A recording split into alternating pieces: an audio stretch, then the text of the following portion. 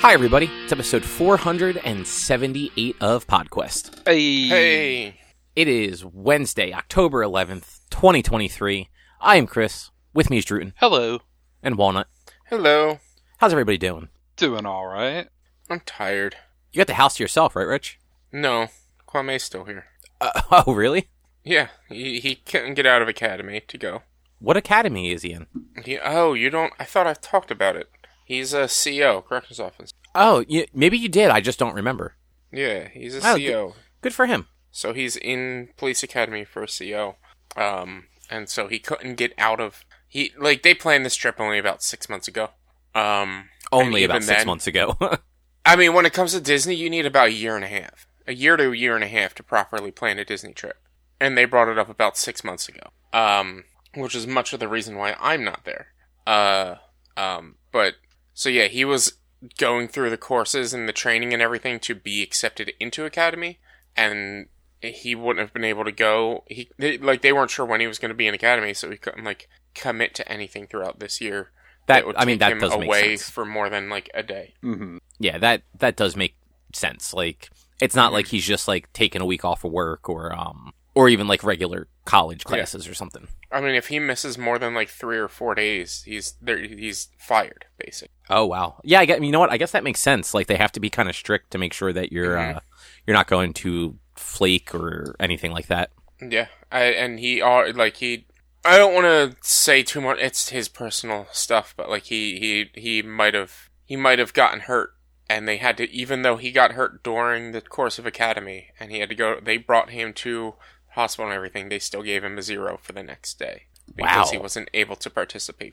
I mean that sucks, but I get it. Just because of what the job is, but damn. Yeah, right. I didn't realize it was that cutthroat. You gotta be there and you gotta be on it all the time. They have gotten in trouble because 1 or 2 of the cadets have not bought the right lunchbox. You need to bring a specific, whether you eat lunch or not, you need to bring a specific lunchbox. And 1 or 2 of them have not, and so pretty much every day for the first 2 weeks, they had to come home and write a 500-word essay, which they would count the words, but they don't read the substance of the essay. Jeez. That's insane. I also do not understand why they have to bring a lunchbox if they're not eating lunch. It's part of the uniform. That's stupid. It's part of the uniform. Doesn't change. That's fucking stupid. Yeah. They're a squad. They have to bring the entire... It's the police, man. It's the police. No, I get that, but a lunchbox is not a uniform. If you do not eat lunch, it is actually just a hindrance at that point. But see, that's the thing. They get the lunch break. They get the time for a lunch break. They should have a lunch because, I mean, you're doing physical activity and stuff as well. You have to keep your energy up. You should be eating a lunch. You should be bringing a lunch to eat. I do physical stuff at work. I don't eat lunch. I can't if I wait too long after, well, especially with acid reflux now, if I wait too long after eating breakfast, I start to feel sick without lunch. If I don't eat breakfast or lunch, I feel sick. I mean, yes, if I don't eat breakfast or lunch, I don't feel well. But when I have a client... if I eat breakfast and then take too long to eat lunch, I feel sick. But if I don't eat breakfast all day and I don't eat lunch all day, I'll feel fine. Yeah, that is weird. But yeah, if I have a client that I have to go to, especially if it's an all-day client, I don't eat lunch. I'll get something in the morning to eat for breakfast, and then I eat dinner around 6. I don't... I do it because I don't want to stop and have to work longer because I decided to eat lunch. Because if I skip my lunch break, I get to leave an hour earlier. And I would rather leave an hour earlier. Yeah. But yeah, other than that, it's another Wednesday, right? Yes. Yeah. It's another Wednesday. Yeah, it is. It's been a long weekend. It is only Wednesday. I know. I forgot that with the holiday on Monday that our trash was picked up today. Because I was thinking today was Tuesday and was going to put trash out. Nope, it's Wednesday. Trash already got picked up. So Whoops. Monday was Indigenous Peoples Day. This was a holiday for most government-run entities and banks and things like that. Mm-hmm. My job is not off on Monday. For some of the bank holidays, some of the stock exchange holidays, my company is not off. Indigenous Peoples Day / Columbus Day is one of them. So I bust my ass on Monday working, completely forgetting that it's a holiday. And then Tuesday I clock into work, and I'm looking at my numbers for my reports of stuff that needs to get done that day. And, like, none of the numbers changed after I did, like, 200 of these loans, and these and 50 of these, and this and that, and blah, blah, blah. None of my numbers changed from the day before. I pull one of my reports, and I start preparing it, and I'm like, these all look the same. And I verify with my report the day before, they're the exact same numbers. I'm like, oh, yesterday was a holiday, which normally reporting will update and the system changes will change overnight, but we won't get new reporting because our sister company or our parent company was off the day before. No, now if we do work the day of a holiday, it just doesn't process. That's really, really stupid. So the 200 loans that I processed and removed balances for, they just showed that I removed them on Tuesday. And they were, so, like, they were just showing that, like, so basically, if I were to remove the balance today, until midnight, it's just reflecting the number is a different color on our screen. It's a DOS-based window, so it's, like, just a different color, saying that I removed this balance, that I made these changes. But tomorrow, the screen will update and everything will be reflected properly post my changes. From Monday through Tuesday midnight, it just looked like I made the changes on Tuesday. And your job is just awful. I had somebody send me an email because I have a report that gets sent to me because they have to do some work on it before I start it. And they're like, since Black Knight was closed and this, that, and blah, blah, blah, we have no reporting today, so there's nothing for this one. I just responded to them, almost as if maybe we shouldn't have worked yesterday. Right? Like, what's the point? What is the point of us being there on Monday? Like, I had such little work yesterday that my boss was like, hey, you have all these compliance things that still need to get done. You should work on them. So I did those. In the last hour of my shift, I read our book. And then today, because we didn't really get a lot of updates because because of the holiday and stuff, I guess, and because I'm caught up on a lot of my work, I read our book for another hour at the end of the shift today. I mean, hey, at least you used your time wisely. Right? Yeah, mostly. I mean, I worked a normal day on Monday. Like, they did, on Friday, they sent out an email encouraging us to take PTO. Like, it was literally like, hey, normally, we don't want you to do last-minute requests. But if you don't want to work on Monday, we'll probably approve it if you send an email in right now. Mm-hmm. I already had stuff scheduled, and it wasn't worth rescheduling it just to have a random Monday off, because it would have still counted against like PTO and all, so it's not like I would have just gotten the day off. Yeah. But yeah. Days off. Rich, what's on the agenda? So apparently there's something about Crunchyroll and a free channel. We should have gotten halfway through our book, and I stress should have, because one of us may not have. And we're going to talk a little bit of Bleach 1,000 Year Blood War and the emo orchestra concert thing. Yeah, those are things. Yeah, so I happened to see this online, and I thought it was actually kind of funny. So where all of the other platforms they're upping their prices, and also like creating these like sometimes slightly expensive ad tier versions of their stuff's like Hulu, Disney Plus. I think even HBO has like an ad tier now. Mm-hmm. Crunchyroll announced that they actually today launched a free anime channel that you can get on like a bunch of different devices. Like it's on the Rokus, it's on LG TVs. You can download it, and it's got ads, but it's just going to have not current shows, but a bunch of like semi-recent stuff and some slightly older stuff. Like Ranking of Kings was on there, which I think is only like maybe 3 years old. And I'm trying to open the link that I should have had open already. Fairy Tale, which, was on for a decade. To Your Eternity isn't that old. Code Geass, however you pronounce that, is from like the mid 2000s. So it's kind of, they have some stuff from, let's say, the last like 15 years or so available on there. And like, you don't have to pay for any of it. Like, if it's shows you've never seen before, like, as long as you don't mind watching commercials, you can just watch that stuff. So, like, is it like a TV channel? So, the way that, like, the wording is, it sounds like it's, like, VOD still. But it's, like, ad-supported. Like, if you had, like, Verizon or Comcast and you did, like, their VOD stuff, where there's just baked in ad breaks, or even like the Hulu ad tier, where like the ad breaks are just baked into it. See, when it says its own 24-hour anime channel in the US, that to me means that if you have LG channels, Roku channels, Vizio Watch Free Plus, this is just it'll have its own programming. So and it's not a VOD feature.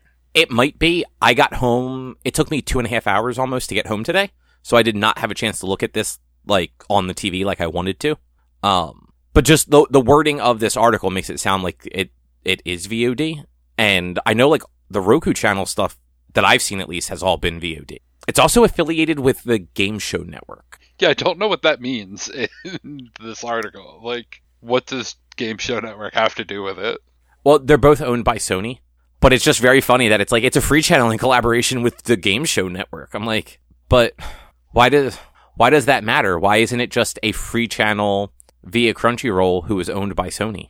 Like, why do you have to drop GSN in there to like a group of people who arguably do not care about the Game Show Network? I don't know. I don't really watch Game Show Network because I don't have cable, but Game Show Network was great, and I love game shows. I don't think it's the same as it used to be, though. I don't think they play like all the old game shows anymore. I think they play a bunch of new shitty ones because their target demographic that watched the old ones are all dead now. Yeah. Actually, there's a different new channel that is basically old Game Show Network. Oh, really? It's called Buzzer. Cobb. Yes. There's a channel on Game Show Network I think you'll watch. Or a show on Game Show Network I think you'll watch. I don't know. I don't really like game shows. It's called Hey Yahoo, and it's hosted by Tom Cavanaugh. What is that about? I'm guessing two teams of 3 players each compete to guess what millions of people are searching for on Yahoo Search. Well, at the end of each I'm going to go ahead and call bullshit right there because millions of people are not using Yahoo Search. Team with the most money wins. But I'm just saying, you love Tom Cavanaugh. I do like Tom Cavanaugh, but I don't like bad game shows. John Michael Higgins.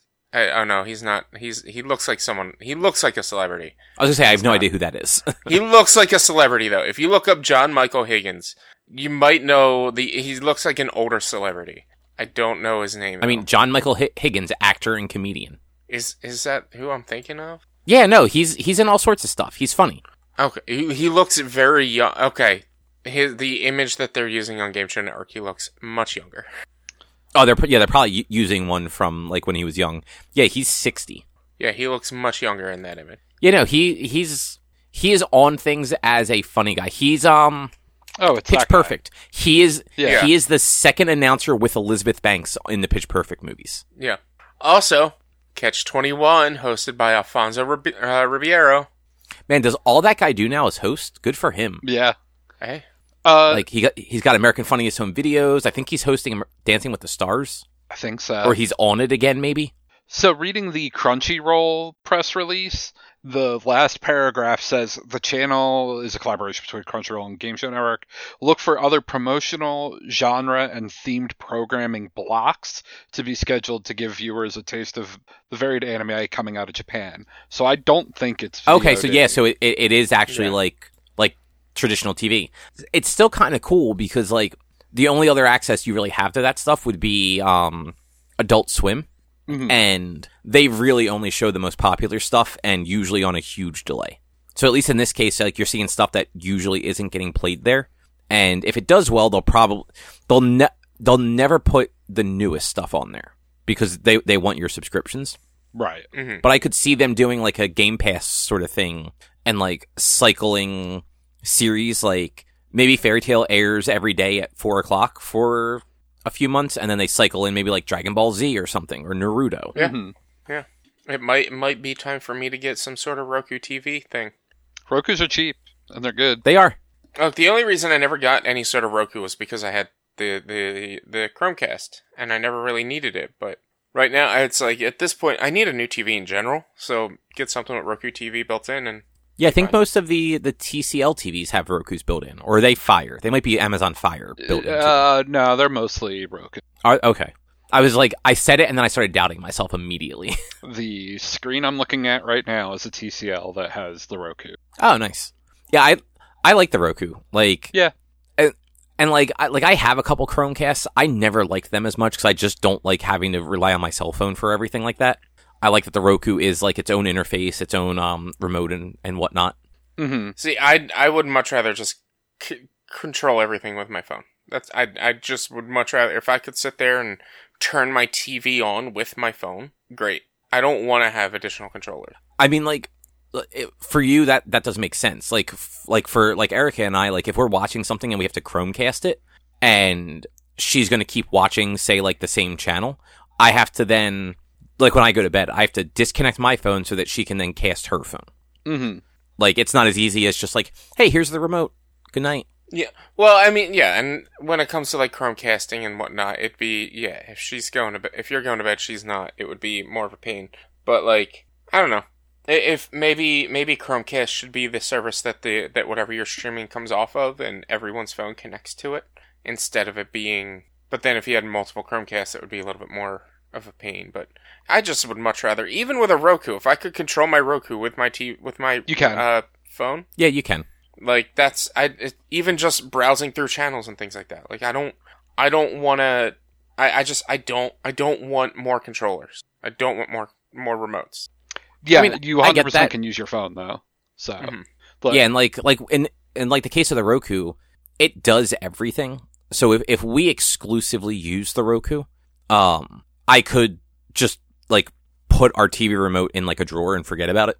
But we only use the Roku for Crunchyroll and usually Hulu because for whatever reason the built-in version of Hulu on our TV has a weird quality issue where it will for entire shows it will drop quality for like 5 seconds and then pop back into high quality. weird. So it'll get very grainy and distorted for like 5 seconds, and then it'll suddenly be HD again, and then a minute later it'll drop back down into the low quality and just keep doing that for just entire shows. That's weird.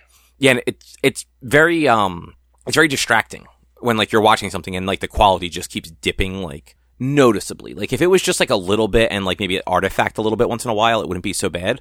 But you can't even make out people's faces. It gets so like the quality drops so hard. Mm-hmm. But when running it through the Roku, that never happens. So I guess I don't know if like the LG app is just shit for Hulu or something, It could which be. wouldn't surprise me. Although, so Cobb, you could just actually use just the LG remote for everything. You don't even need the Roku remote.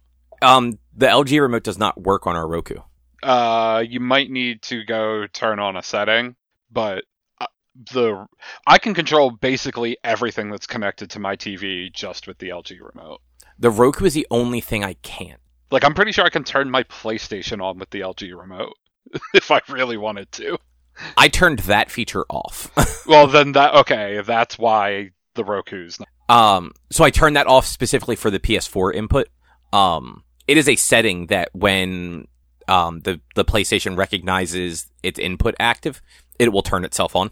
Oh, no, well, I mean, I do have that on, but I think there is a separate, like, universal control setting to make it so that the LG remote recognizes the things that are hooked up to it and can control it if it's something that it can control. Oh, that's possible. So for what it's worth, I actually like the Roku remote. Yeah, I mean, it's fine. Yeah, like it's small, but like the buttons are nice and clicky, and I like clicky buttons. But yeah, I also don't mind having the remotes. Like I can understand Richie like preferring to just have like a single pane of glass basically to do that stuff with. Yeah. But you know, to each their own and all of that fun nonsense. Mm-hmm. But yeah, Rich, definitely recommend like get one of those TCLs. They're apparently, and Drew, it sounds like you use one as a monitor. Yep. They're like very nice budget TVs. Like you don't have to go spend $2,000 for like the fancy LG, and like you can still get a quality like HD TV. Yeah. I think actually with Black Friday coming up, I've seen like the 55 and 60-inch ones go for like under $500. Oh, for sure. Like significantly under, not just like $499. Mm-hmm. So Yeah, like $250 sometimes. yeah, and it comes with a lot of that stuff built into it, so you don't have to buy a bunch of extra things. And I remember looking at them one time, and they come with a decent amount of HDMI ports compared to some TVs. I think they have 4, which is not always the case. Like, Rich, doesn't yours only have 2? HDMI ports? Yeah. Yeah, it only had 2. But this is an RCA, and this is 10-ish years old. Because I was going to say, you bought that when you were still at your parents' house, I think, right? No, that's the one you're talking about is the one upstairs that I got when my parents' house, and that one had like 3 or 4. That one's actually was a really good TV for its time, and even probably up to now. The only reason I don't use it is the stand that it was sitting on. I don't know how, I don't know why, just one day it just broke. And like maybe I was moving it and like the stand snapped underneath it. So like the whole TV still works, but it's been because I've just honestly been too lazy to bring it downstairs or throw it out. It's been sitting up in my room for at least 2 years, not running. Because it's like, all right, I wasn't even really using it before then. Yeah, I thought that was the one that you had in your living room. Because I remember you had a decent TV. It was just, at this point, it would be more than a decade old. The one upstairs in my bedroom at this point is, at least, honestly, I'd say at least 20 years, not at least 20 years old. That would mean I would have been 15. At least 15 years old, give or take. Really? I thought you got it in the 2010s. Would that? Yeah, that would still be in the 2010s. 15? No, that would be 13. 15 years ago would still be... 13 years ago would be 2010. Oh, wait, you were 20... I'm thinking 33. 2023. Yeah, alright, so yeah, 10 years. 10 to 12 years, probably. Somewhere around there. Yeah, 15 would put it at like 2008. And that just... Well, I realize that's not like that big of a gap. It just feels a little bit older than... I vaguely remember you getting that TV. It might have been 2008. It was after I graduated high school, for sure. It was a Black Friday deal at Target. I was at least 18 because I was able to get a credit card. That's how I got like $200 off, was I signed up for but never finished the Target credit card stuff. Didn't you get it like around the time that the Xbox and PS4 released though? I have no idea. I don't remember. You remember this more than I do. Yeah, for some reason I feel like you got it around then, which would have been like 2013, 2014. Yeah, I don't know. Get a better memory, man. Jeez. But also, like, that's the thing, though. 2013, 2014 was when I moved in with my grandfather. Wow, was it really that long ago? I was 25 when I moved in with my grandfather. Wow. So it was before then. It was before 2013 that I got that TV. Okay. So yeah, it was probably 12 years ago. 10 to 12 years ago. Damn. Huh. I didn't realize you'd been in that house for that long at this point, too. I think I was 25. I think so. Yeah, I was about 25. Man, time sure flows, doesn't it? Yeah, I definitely was 25 because my 25th birthday was when we went go-karting. And then I went to AC, and then the next day they moved me into this house because my uncle forgot that my birthday was the day before, and he was the one who decided what day to move me into this house. I literally moved in the day after I turned 25. Hey man, at least you were able to rent a car if you needed to. Oh yeah. No, yeah. And then he gave me shit. Here's the most ridiculous thing. Because my birthday was the day before, like I didn't pack up my clothes or anything because I was still wearing my clothes up until I moved, and I was just moving from my parents' house to my grandparents' house, which wasn't far. So like I loaded up all of my manga, all of my figures, all of my like games and things like that, and just a bunch of boxes to move over here so that I could set up my bedroom. And I bring all that stuff, and we start to unload it out of my car, and my uncle's like, "What's all this?" I'm like, "Oh, this is all my stuff." He's like, "Where's your clothes? Where's your dress?" I'm like, "I'm not using a dresser because he has 2 dressers in that room." And he's like, "Oh, you go for moving and we're moving all your toys and stuff." I'm like, "My birthday was yesterday and I needed my clothes. I can just bring clothes in trash bags for the next day. It doesn't matter. Why are you giving me shit for you planning to move me because it's inconvenient for you to move me any other day, the day after my birthday?" It's like, "Oh, it was your birthday yesterday." Yeah, my family's great. I was gonna say, every time you talk about your uncle, he sounds like a real asshole. Oh, he's such a cheap asshole that only cares about himself. He tries to make it seem like he cares about everyone else, but he really only cares about himself. Yeah, sounds like a jerk. Yeah. Anyway, you guys want to talk a little bit about this book? Sure. Drew, what's this book about? I mean, it's about Ray Didinger's life in Philadelphia and in sports and everything else, honestly. And what's it called? Finished Business. It is called Finished Business. You should explain to the listener who Ray Didinger is, if we haven't already.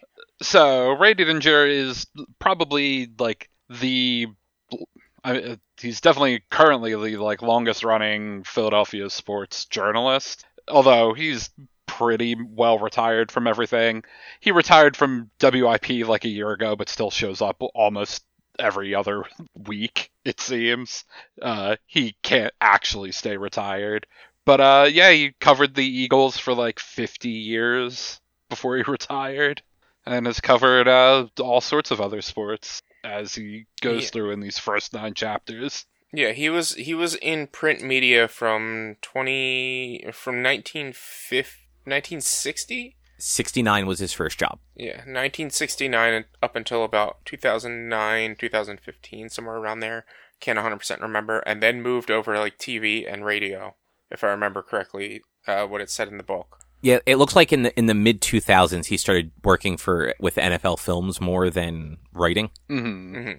And I think I saw on I went through the pictures that are in the middle part of the book after chapter 9, and there's a picture of him with whoever he hosted the WIP show with, and it says that they did that show for almost 20 years. So I'm assuming he started doing radio in either the late 90s or early 2000s. Mm-hmm. Which, like, damn, that's a hell of a career. Yeah. And like, I had no idea who this guy was. Like, I have never heard that name before in my life. But I never read like the sports page. I never really read the newspaper, let alone the sports page, and I never listened to WIP. Mm-hmm. So like, the names that I would have recognized would have been like the people like actually on like Fox Sports during like the halftime on the Eagles games and stuff like that. Right. Like, basically all the ex-football players that talked about the games on Fox. Mm-hmm. So yeah, this guy, no fucking clue who he was. But what a fucking like career. Yeah. Like getting the Eagles beat. I mean, and to be fair, like from what this book goes into describing, covering the Eagles in 1970 wasn't very glamorous because they sucked and apparently were, a lot of assholes. Yeah, they were. So, well, it seemed like the Eagles weren't that bad. Oh no, it was the Phillies that were the Phillies assholes. Were assholes.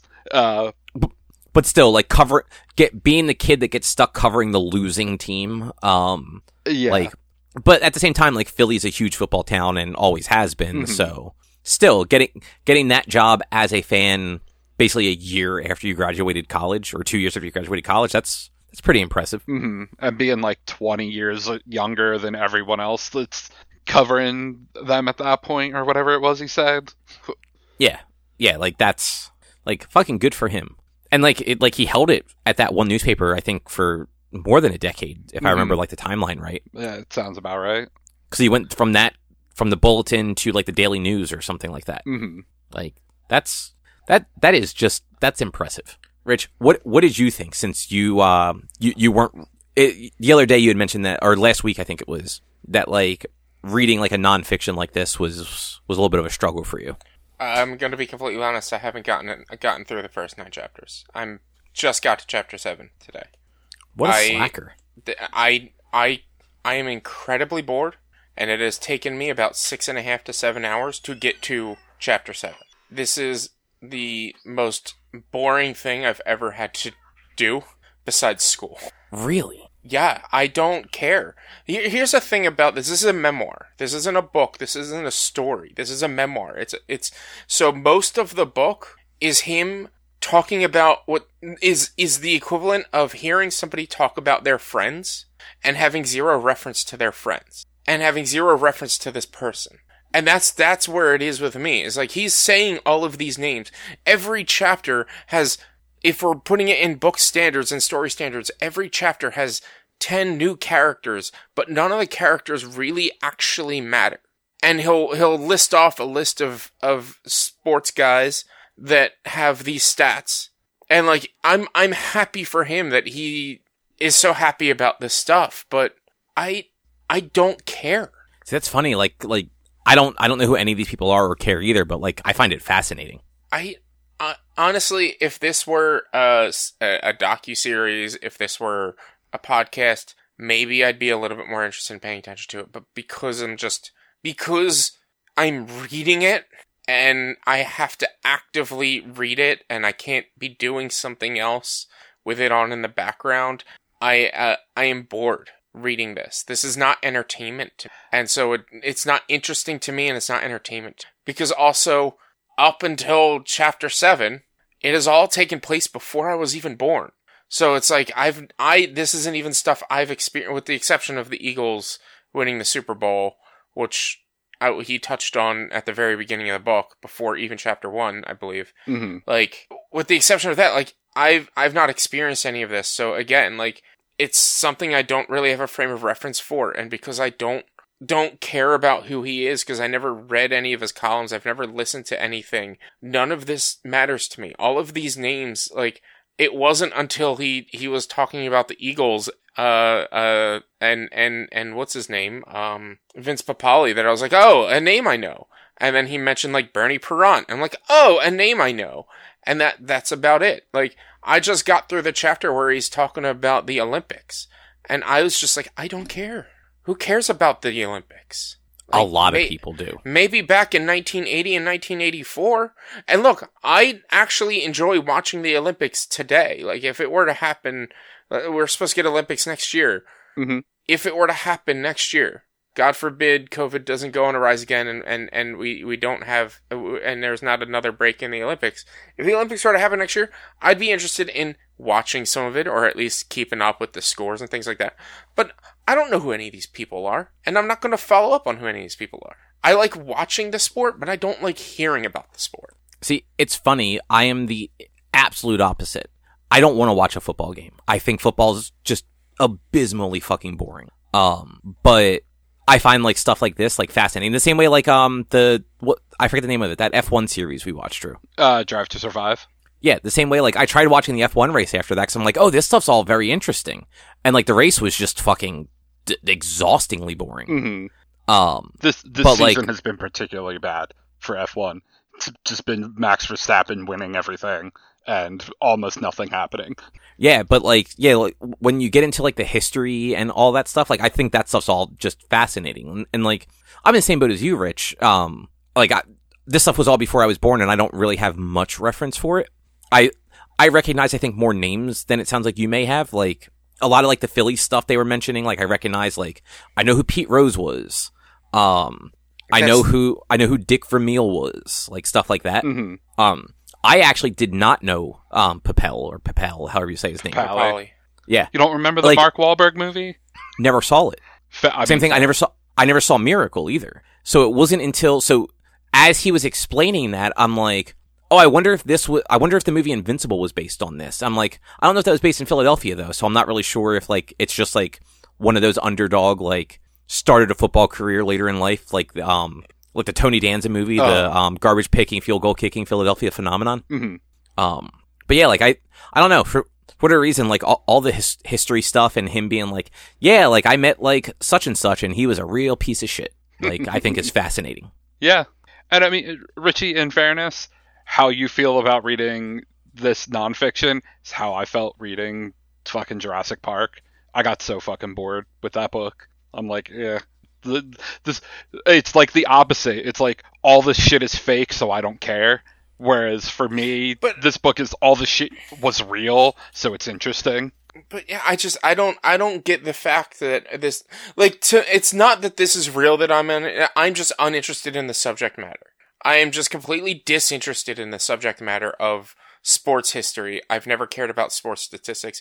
This is one of the reasons why I'm pretty bad at fantasy football, even though I won once and usually am pretty good at it. I don't care about this stuff. You just contradict yourself very heavily. You're like, well, no, one of the reasons I'm not very good at fantasy football, but I won once and I'm usually pretty good at it. I've never been at the bottom. I've never been in the toilet bowl. I've always been mid to high grade. I've been in the playoffs multiple times. Like, but I don't care about the stats. I don't pay attention to stats. I just pay attention to the prediction numbers, and I'll read up a little bit about each player that may be questionable and whatnot. That's all. Like, I'm not, I don't even, it's like the same with tech. I can't read about tech and understand tech and what it is. I don't care about that stuff. I want a story. And that's what, like, kind of blows my mind about between this and Jurassic Park is, like, that's a story. Like, they're telling you a story. They're giving you, like, it's fake. Yes, it's fiction. It's fake. It's a story. It's entertainment purposes is what it is. Like, when you give me something like this is a history book. I don't care about history. I feel, but I mean, yes, it's about historical things that happened, but it's not like it's not literally just listing facts. It's not a history textbook. It's his stories about the people he met and the people like that. Yeah, it's got him to where he is. You're right. It's his stories. It's his experiences with these people. But, and I say this in no negative tone, who the fuck is he? Like, to me, he's nobody. And to me, all of these people he's talking about are nobody. If you were to have me read a memoir from a comedian that I'd say, like, I had made the suggestion of Sonam Obsessine's book, The World's Worst Assistant. Who she's the assistant. Yeah, I have no idea who that is. She's the assistant to Conan O'Brien. And she's on his podcast, and she's been on his show a bunch of times. She's been working with him for pretty much forever. Like, she wrote a book about being his assistant. Like, that's like a memoir of her being his assistant and all the stories, but like between him and her, and meeting the celebrities and all their interactions. I'm like, I love Conan. I like her. I like comedians. Like, this'll be something that I'm probably more interested in. I've read a fucking poetry book from Bo Burnham, wrote a poetry book, and I bought it and read it. I read every fucking poem in that thing. That thing was great. But you give me a book about someone I don't care about a subject that I don't care to learn the history of, and I sit here and I'm just like, this is not entertainment to me. It's almost like people have different tastes. Yeah, absolutely. It's almost like all art is subjective. You know what though, Rich? And like, this is my opinion. So like, do not take offense to it. Based on things that you've said in the past, I don't think you'd actually even enjoy like a memoir from somebody that like, like a comedian. I don't think I just think that sort of medium is just not a thing that's going to get you. I think you might find it easier to read and connect with than something like this where you are completely disconnected from it. Like, you don't even have a reference point to kind of like lock onto. Like, Drew, you probably recognize 90% of the names this guy is mentioning. Oh, and I mean, I listen to his show with Glenn Macnow almost every week. Like, I am reading this book in his voice. Right.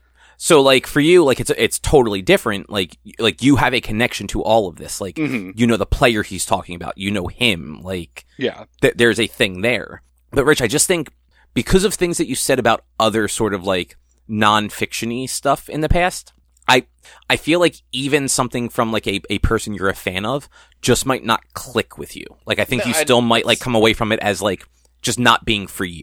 Mm-hmm. That's probably 100% true. It's probably true. I won't. You never know until you try. And it's when it comes to trying to read this book, it was hard for me to start. When I started, like, I can get into a rhythm, but it still takes an hour per chapter, and they're not long chapters. It still takes about an hour per chapter to read this book because I am disinterested. And, like, I'll get through a page or two and three, and then I'll be checking the page number because I'm just bored. And I'm like, how much longer? How much longer? How much longer? Like, sometimes there are a few there's like one or two chapters that have the breaks in between the chapters. I'm like, all right, I'm done for 10 minutes. Like, I need that break because I'm bored. Yeah. I am. You guys are very opposite. Yeah. With that, like you're literally the polar opposites here. Of Rich, you want not always a fictional story, but like you want fiction. You want something with a climax and like rising action and like all the telltale bits of a proper like story structure, like beginning, middle, end. You want characters to follow. You want something to connect with. And Drew wants something that is real and preferably that you have like an interest in, but like you want something real that you can associate with the things that you enjoy, like on a daily, like sports. Yeah, I mean, like to me, the feeling of real, like there needs to be a feeling of there being real stakes involved, and like fiction, basically, there is nothing real on the line. I disagree. Fiction, there are stakes involved. For that character, there are stakes involved. But they're not real, is what he's saying. It's not that they don't exist. It's just he's looking for things that had a real world impact, even if it's not like an earth shattering like dinosaurs were recreated impact. Like all the stuff in this book, like the chapter about the Eagles getting to the Super Bowl. In the was that the late 70s or early 80s? It was 1980. So that chapter is like the late 70s leading up to 1980 season. Yeah, so like that whole instance there had a real world impact. Like Dick Vermeil left after like 2 seasons later or something like that. Like that impacted that team in a huge way for over a decade afterwards. Like the team fell apart, and like that really happened in real life. Yeah, but what I'm saying is I don't understand. Like you sit here and you look at any sort of fictional material and you say this doesn't have real world implications. Sure, but whatever happens has real world implications for the story, for that world. It might not be our world, but it's their world that these have implications. And you can't enjoy the fact that their world may change, even though our world has no effect on it. Like, that's what I don't get. The problem is most times I've seen the stories told in most fiction are essentially the same over and over and over again. And, like, yes, obviously there are real stakes for the characters involved, but most fiction, to me, does a real shit job about making it fucking matter. Like, I mean, let's take Jurassic Park and the first Last of Us game. Like, Jurassic Park, almost nothing really feels like it matters to those characters. The Last of Us, boom, immediately you feel for Joel. Like, they make you feel for that character and understand why he is the way he is. Jurassic Park, kind of, like, it's just like, character, thing happened to him. Whatever. But are you talking Jurassic Park the movie or Jurassic Park the book? Both. Because both. I disagree with the book. You understood more about the character because you got more in the character's head. Somewhat, but like some of them, yes, others no. And it's like, okay, great, whoop-de-doo. Malcolm died. Like, Malcolm dies off screen. Like, good job, way to make that character important. He doesn't. The Lost World says he's back alive.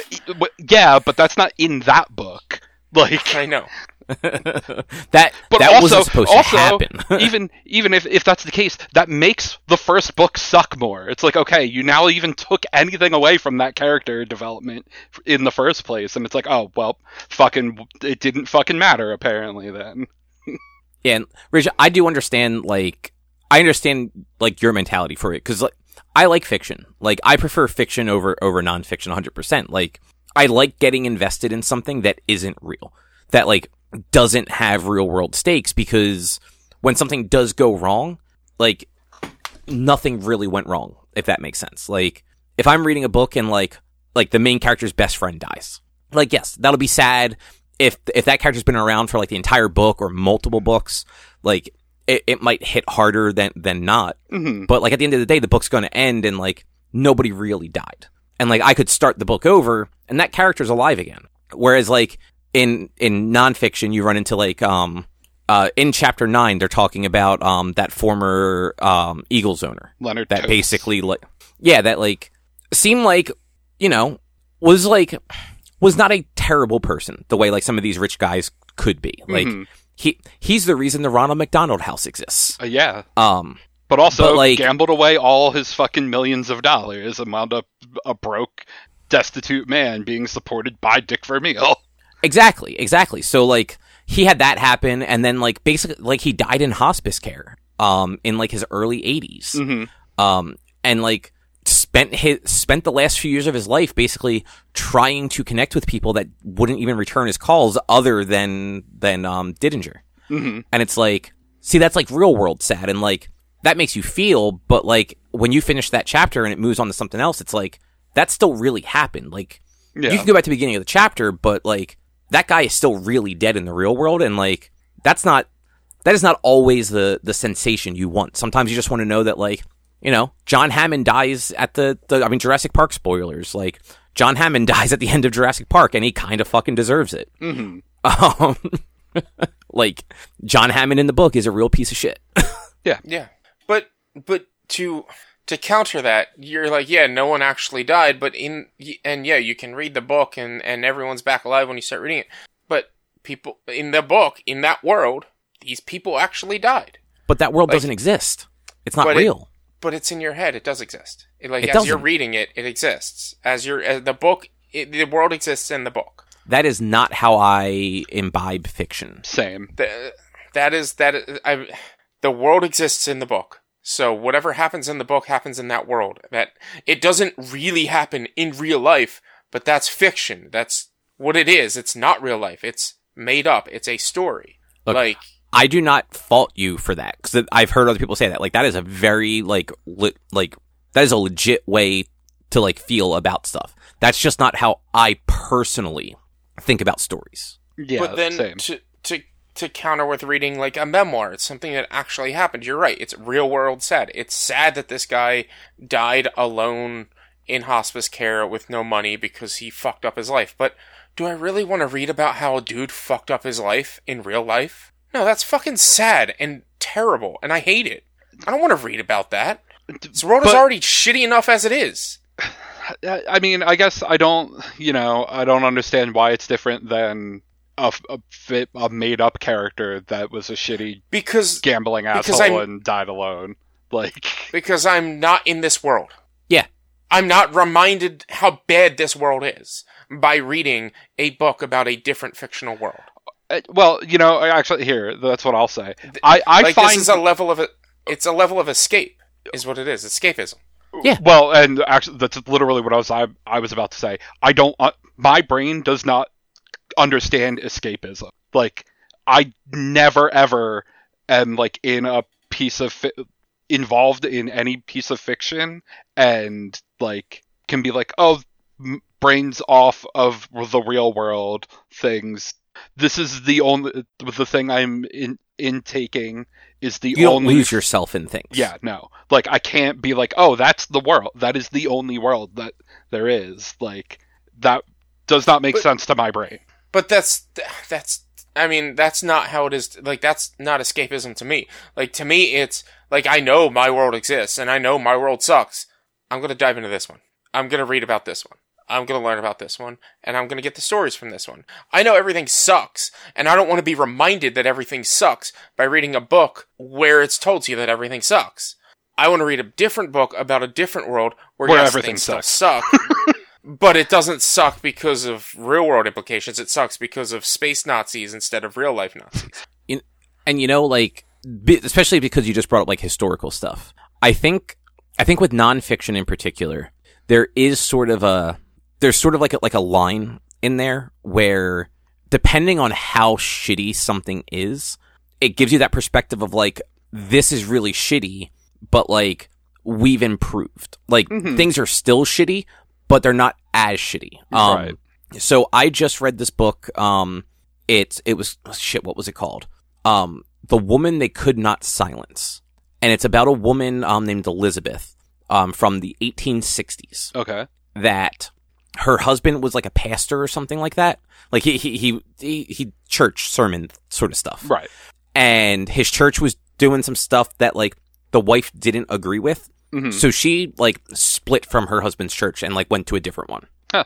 And her husband, being the pastor and also being just a real piece of shit, had her committed to an insane asylum. That checks out for the 1800s.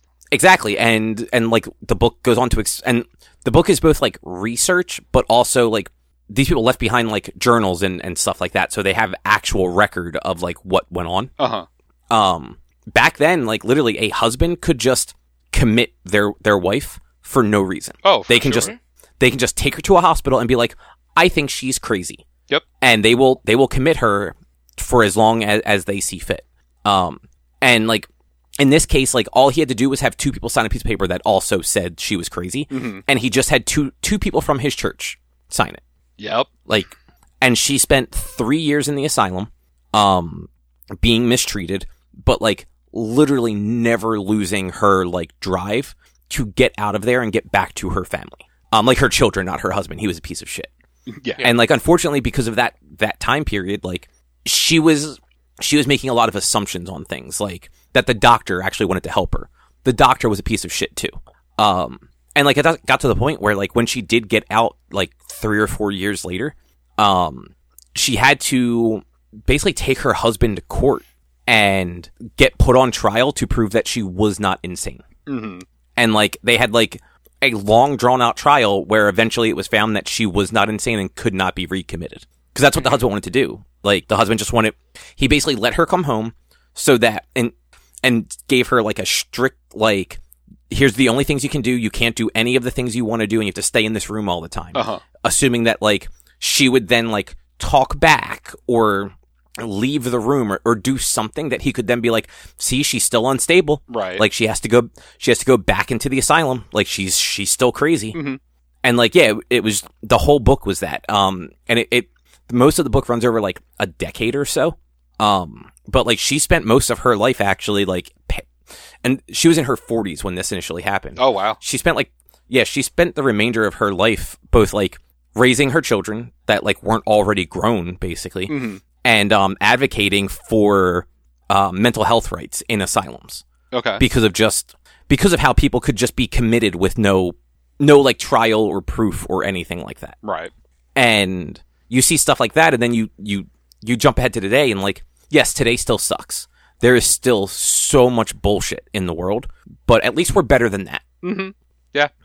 And like, so like a very long-winded explanation, like, I look at stuff like that as, yeah, that's still real world, and like, that sucks, but at least you're able to appreciate like our today better. Mm-hmm. But I do get, Rich, like you're thinking of, if you're reading something that's more modern day, and it's just all negative all the time, you're not getting away from the negative of our world. You're just kind of having it dumped more and more on top of you. Mm-hmm. Mm-hmm.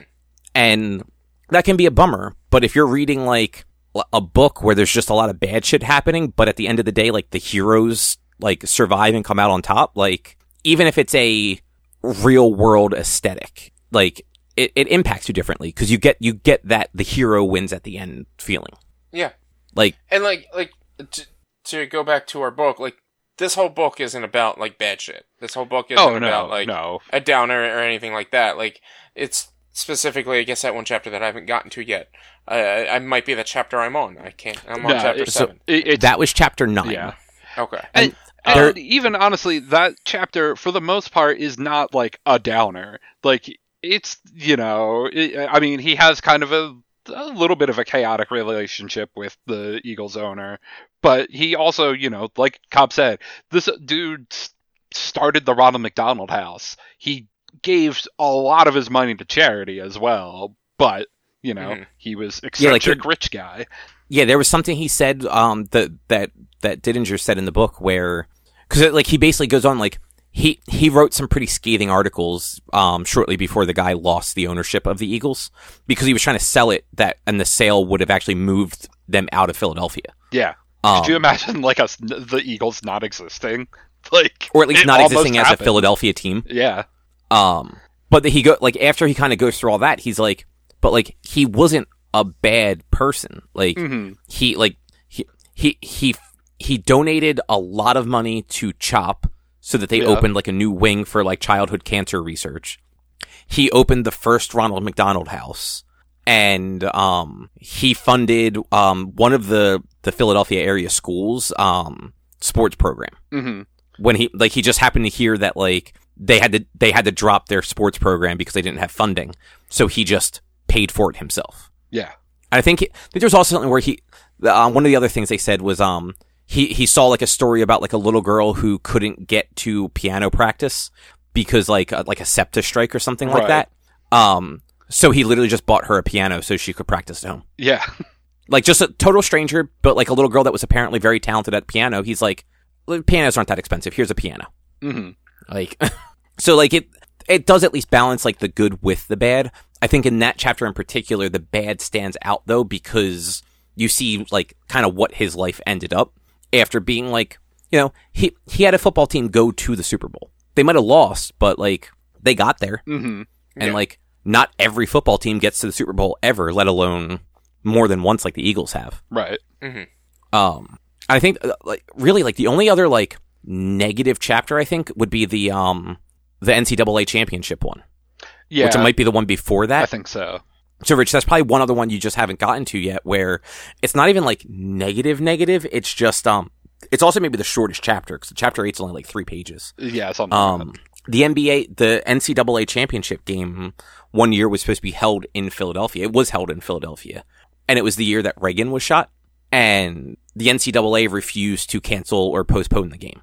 Like, they still had the game go on, while the president was, like, basically, like, on the brink of, like, maybe living, maybe dying. And, Didinger was, the story was basically that, like, Didinger wasn't okay with it, and he left. Like, he was really excited to cover that game, and then just, it didn't sit well with him, so, like, he left. He got permission to go back and write an article on why he left, instead of write an article on the game itself. Mm-hmm. Yeah. And, like, while it's a downer, it's powerful, because that's a thing that really happened. And you have this guy who, like, stood up for, like, what he thought was right. Mm-hmm. So, yeah. I don't know. I actually like the book a lot. I didn't think I was going to, just because, like, the sports angle, it was one of those, like, I don't know if I'm going to care about a dude just talking about writing about sports, but it turned out there's a lot more to it than that. Yeah. Like, a surprising amount. It's less about writing about sports versus being about the people he wrote about in sports, or the events that happened around him writing things about sports.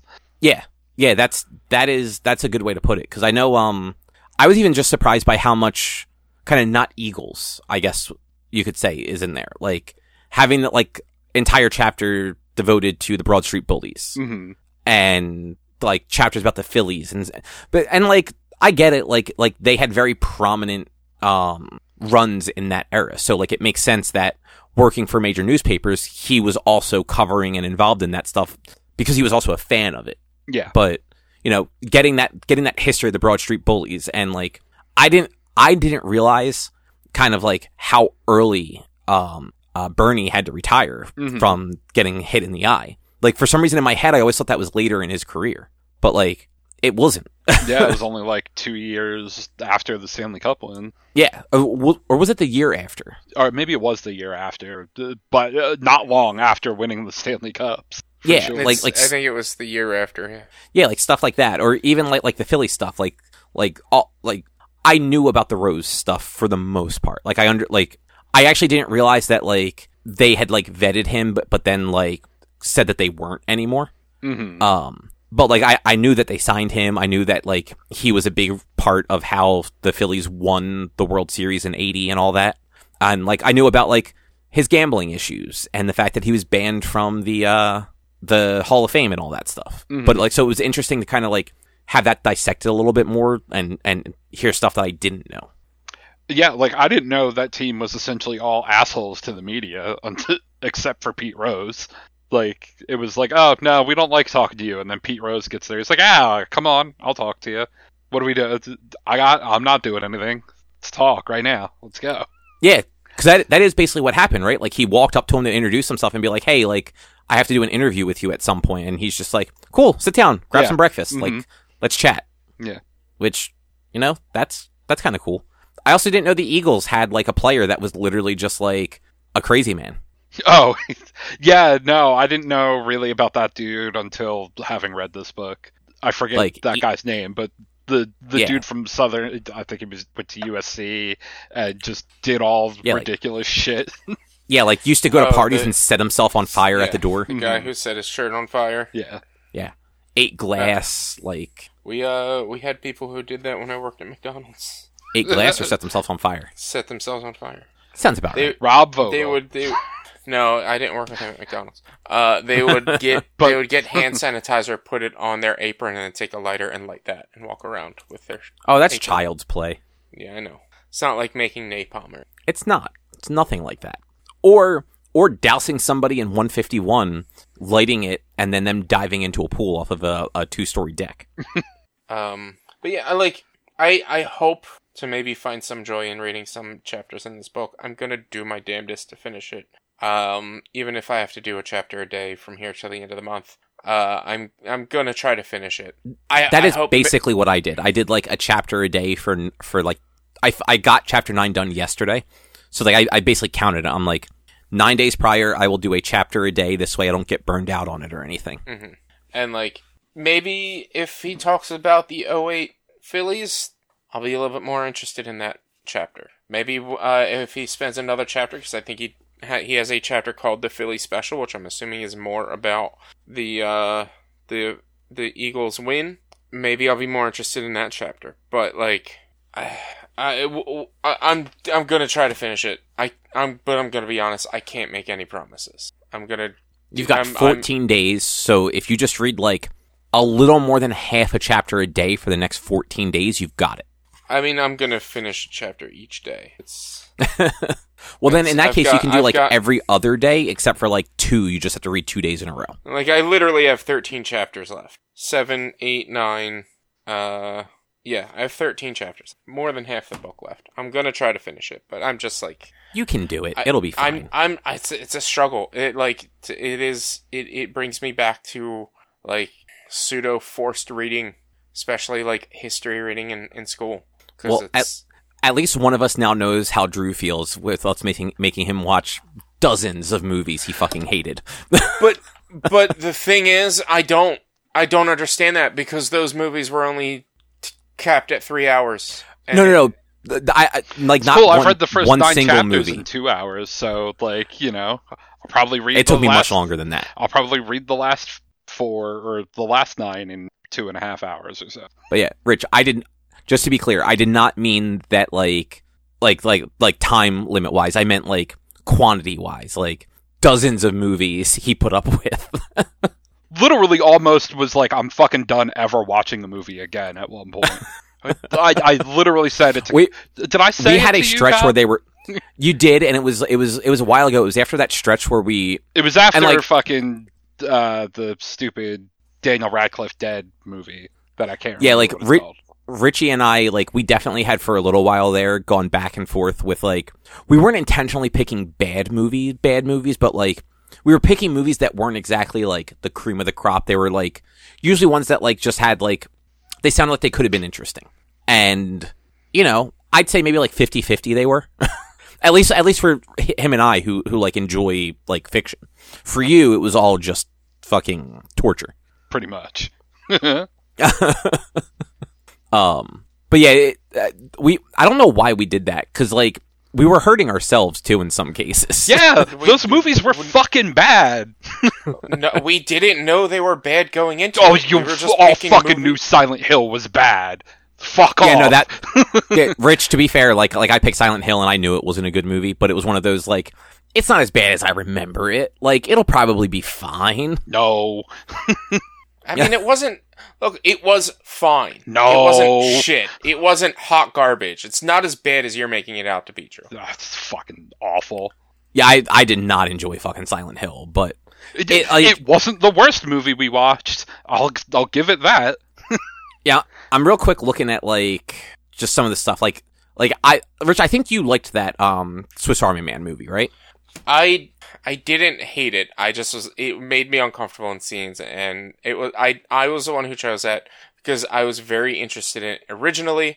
And like I didn't hate it, but I also understand not liking it because there were some very uncomfortable scenes in that movie and not good scenes. I get it. Right. I do think that was the movie out of everything we watched was like one of the ones you liked the least. At least of the stuff that he picked himself. Because I know there were a few things that I picked that neither of you guys really liked, but Rich, you were just a little more, what's the word I'm looking for? Like, generous about them? Do we have a list of all the book club stuff? So I'm looking at it now, like, I have to update it, because I haven't updated it since Renfield, which was back over the summer. I think it was Renfield, and then, Boss Level, and then we stopped. Yeah, you might be right. So I might just be like one off of like movies that we watched and then the books. Did you share the list with us? Yeah, it's on that spreadsheet where we used to add everything. So like, why is the top of this? Oh, for some reason it's like oddly like skewed down. Hang on a second, I'm fixing it real quick now. But yeah, like I feel like the first like dozen things were actually not bad because we were kind of like we were picking weird stuff. But even like I hated Top Gear, but like it had its moments. Mm-hmm. And like Rich, you fucking despised Mario Party. I hate those guys. Is what it is. Yeah. I hate those guys. Whereas like Gamera, yeah, Gamera, like that may have been the thing I liked the least that we've watched. Wow, really? I think I may have liked Swiss Army Man a little bit more. But like I've also just come to the like exception. I don't like kaiju stuff at all. I just don't. I mean, like I didn't think Gamera was particularly good, but it was inoffensive and at times silly. Whereas like I thought Swiss Army Man was never funny and never interesting and sometimes outright offensive. You know what? Like you're right, but I feel like I was just a little bit more like something good has to happen in this movie. Whereas like with Gamera, I was just very much, yeah, no, this is all sorts of bad. Yeah, no, it's fair. Honestly, the more I think about it, I think, and not just Gamera, I think part like that. I think that's part of why like I think Attack on Titan is garbage too. Like I don't like the whole giant monster thing. It's just not fun. Yeah. Or entertaining for me, I should say, because I hated the Pacific Rim movie also, and I believe Rich, you're a fan of that one, I think, right? I like Pacific Rim. The first one is really good. Like, I thought so, but I could not remember 100%. Yeah. The first one was really good. The second one was fine. But like, it took me forever to actually watch that. But like, we watched some solid stuff. We watched the 2015 Fantastic Four. Well, see, that's what happened, and I don't know why we went back to back to back like that, but we went Gamera, Silent Hill, Fantastic Four. That was a bad fucking stretch. Sure fucking was. I chose Fantastic Four just because I had never seen it, and I didn't think I think it was the same reason as to why you chose Silent Hill. Like I was like, there's no way it was that bad. Let's watch it. I'd never seen it before. Let's watch it. Silent Hill may have just been like I had a list of video game movies that I was picking from occasionally. It's the same way that like I ended up with Uncharted. Yeah. But honestly, I was just always picking movies that I always wanted to watch but never did. Right. And like sometimes it worked, sometimes it didn't. Like I think like Ip Man, Drew, did you like Ip Man? It was all right. I didn't hate it. Yeah, like I was in a similar boat. Like it wasn't as like predictable as I thought it was going to be. Mm-hmm. It wasn't a movie that like I necessarily want to watch again or like watch the sequels to for like just to see them. Right. But like I found it entertaining. Like it was a well done movie, like for what it was. Yeah. And then like we watched the Paddington movies, the pinnacle of cinema. I mean, I don't know that I'll go that far, but those were very good. I mean, they're incredibly well done kids movies. Yeah, they really are. But yeah, like I don't remember having to watch the Chris Benoit thing. We didn't. Is that on here still? Here? Oh no, that was at one point. Yeah, I watched wrestling AEW. Yeah, so at one point I was going in and we were throwing out ideas, and I was just listing all the ideas, and then I was dating them right at like when we watched them. And we ended up doing most of them, but we skipped the Dark Side of the Ring. Mm-hmm. Okay. I think Drew picked the AEW All Out instead, and then we just never went back to that Dark Side of the Ring. Yeah, generally, if you look at the last column, it's got the date that the episode was from, except for those last three that I didn't do, apparently. Yeah. Oh, no, there's nothing there. I just put our names there, so I knew the rotation.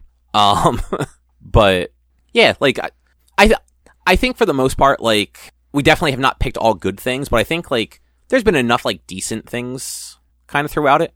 Yeah, I mean, like, when I went through and rated every movie we watched, you know, the majority of them, like, I didn't hate. But the ones I hated, holy fucking shit did I hate. They almost ruined wanting to ever watch a movie. Seriously did. Like, well, yeah. But, like, there was stuff that, like, while I know, Rich, you go back and listen to them regularly, like, I would never listen to those two podcasts again, but they were actually very well done. Like, I thought, I did enjoy both of those. Mm-hmm. I'm just not, like, I'm not a redo stuff like that. It's been a while since I listened to those, so I might have to listen to. And like I said it before, but like that the Drive to Survive, that was fascinating. Like I thought that was actually really interesting. Yeah, it does not translate to liking F1. I figured out. Yeah, but like that's actually a series that like I've thought about going and watching more of, just because it was so well done and interesting. Mm-hmm. And I think like the concept behind F1 is interesting, just not the races themselves. Right. Again, you're more interested in the people, not the sport. Yeah, exactly. Which kind of goes to the book of like, the sports don't super care, but hearing about all these people and what happened to them, kind of interesting. Yeah, exactly. And whereas I liken reading this book to when we watched the 2001 lacrosse championship. I was bored watching the lacrosse championship because I knew nothing of the history of the team that year. I didn't know that the team was an underdog. I didn't know, or if the team was an underdog. I think they were. I can't remember. Like, I watched that, and I was kind of watching it begrudgingly because I had zero interest in watching that. Let me tell you about watching basically the last 15 movies we watched. Pretty much begrudgingly. Face Off, top tier cinema. Oh, listen, I'm not going to say that I didn't wind up liking some of the things we watched, but boy, was I fucking watching them begrudgingly. Yeah, no, I mean, like that. There were plenty of things. There were even some things that I picked that I'm like, man, I don't really want to watch this, but I guess we're going to watch this. Like, I like the Mission Impossible movies. I didn't really want to watch Mission Impossible, but like, we had the theme going, so I was going to stick with the theme. And to be honest, the last 15 movies were all solid movies. Batman Returns until Renfield. Yeah, you know what? Like, other than, I did not like that Interstellar thing at all. Like, I fucking hated that. Yeah, I didn't like it. I also kind of just don't even count it as a movie. Like, it's not. It's a music video that was 2 hours long or whatever, an hour and a half long, whatever it was. But like, I ended up really liking La La. Really liking, it's probably pushing a little far. I liked La La Land more than I thought I would. Like, going into that, I'm just like, this is probably just going to be like fine. But like, it was a good movie. I enjoyed it. Yeah, I mean, in fairness, pretty much everything after Swiss Army Man, with the exception of Birdies, like, which I also agree was not good, and I'm the one who chose it. So yeah, but you know what? See, I remember you sending us the trailer for that, and I understand why you thought it could have been funny. Like, between like, you knew like a couple of the people from like one of like your YouTube channels that you follow, and like, it had that trailer where it's like, this looks like a late 90s, early 2000s comedy, and like, if they do it right, it could have actually been pretty funny. I forget who I was talking to someone about it the other day, but the trailer gave it the like Super Troopers kind of vibe. Yes. Yeah, but with none of the talent. It turned out. Yeah, that's actually probably a good way to put it. Yeah, but yeah, actually, you guys are right. Like probably like, since Swiss Army Man, like, I think that was around the point where, I don't know about you, Rich, but I know for me it was more of a, I don't want to watch bad stuff anymore. I want to watch at least things that I think are going to be good. Mm-hmm.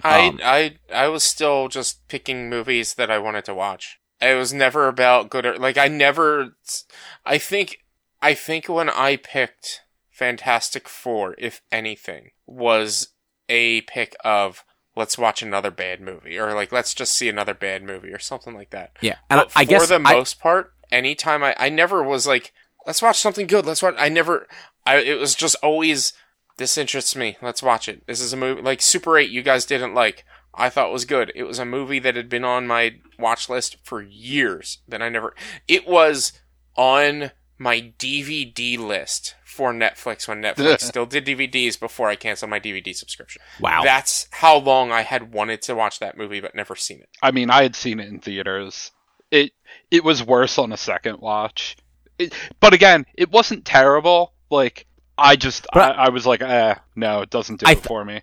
I think for you too, like, just knowing that like that stuff is not your preference, watching it a second time when you were already kind of like iffy on it, it's like, like I see more things that I don't like this time around. Whereas like Jurassic Park, you've seen a bunch of times, I'm sure, but like, it's a generally solid movie. Yeah. So you're not really picking it apart at this point. You're just like, yeah, you know what? Those dinosaurs actually look pretty fucking good. Yeah, and I mean, like, to be fair, Jurassic Park, it's kind of hard to nitpick too much in Jurassic Park. Yeah, like, you can, but at a certain point, you're just kind of being a dick about it. Right. And just to rephrase what I said, it's not so much that I was purposely picking things that were going to be bad. It was just, I wasn't really checking to see, like, if things were had any sort of well-regardedness to them or anything like that. It was just like, oh, this movie seems like it could be neat. Like, I've never seen this, or I wouldn't mind watching this again to see, like, if it is good or bad. Which was kind of like the Silent Hill thing. Like, I remember not liking the Silent Hill movie, but it was more than a decade later, and I'm like, maybe it's better than I remember it now that we've had a bunch of other really fucking bad video game movies since then. I never looked up how a movie was received when I suggested one. Okay, I mean, good for you. No, I don't. No I don't wonder all look the that shit stuff you up. picked is fucking no. No, see, the thing is, I go into these with as little understanding of the movie and critical acclaim as I can when I go into it, because I want to formulate my own full-on opinion from a blank slate. And honestly, it's not like I'll mention a movie and then you guys will look it up while I'm mentioning the movie, more so than not. And then, oh, this is a low rating, this is a mid-tier rating. It's like, I don't care. This is the movie I want to watch because it's a movie that I've seen. And like, look, I have, even right now, a list of 1, 2, 3, 4, 5, 6, 7, 8, 9, 10, 11, 12 movies. 11 movies, because you guys aren't going to watch RRR. 11 movies that I want to watch, that I have actually figured out categories for a handful of them. More than half of them I figured out categories for when I make suggestions for categories. That, like, they're just like, I don't know how they are. I just want to fucking watch Birdman. I want to watch Day Shift. I want to watch Annihilation. I want to watch Walk the Line. I've never seen them before.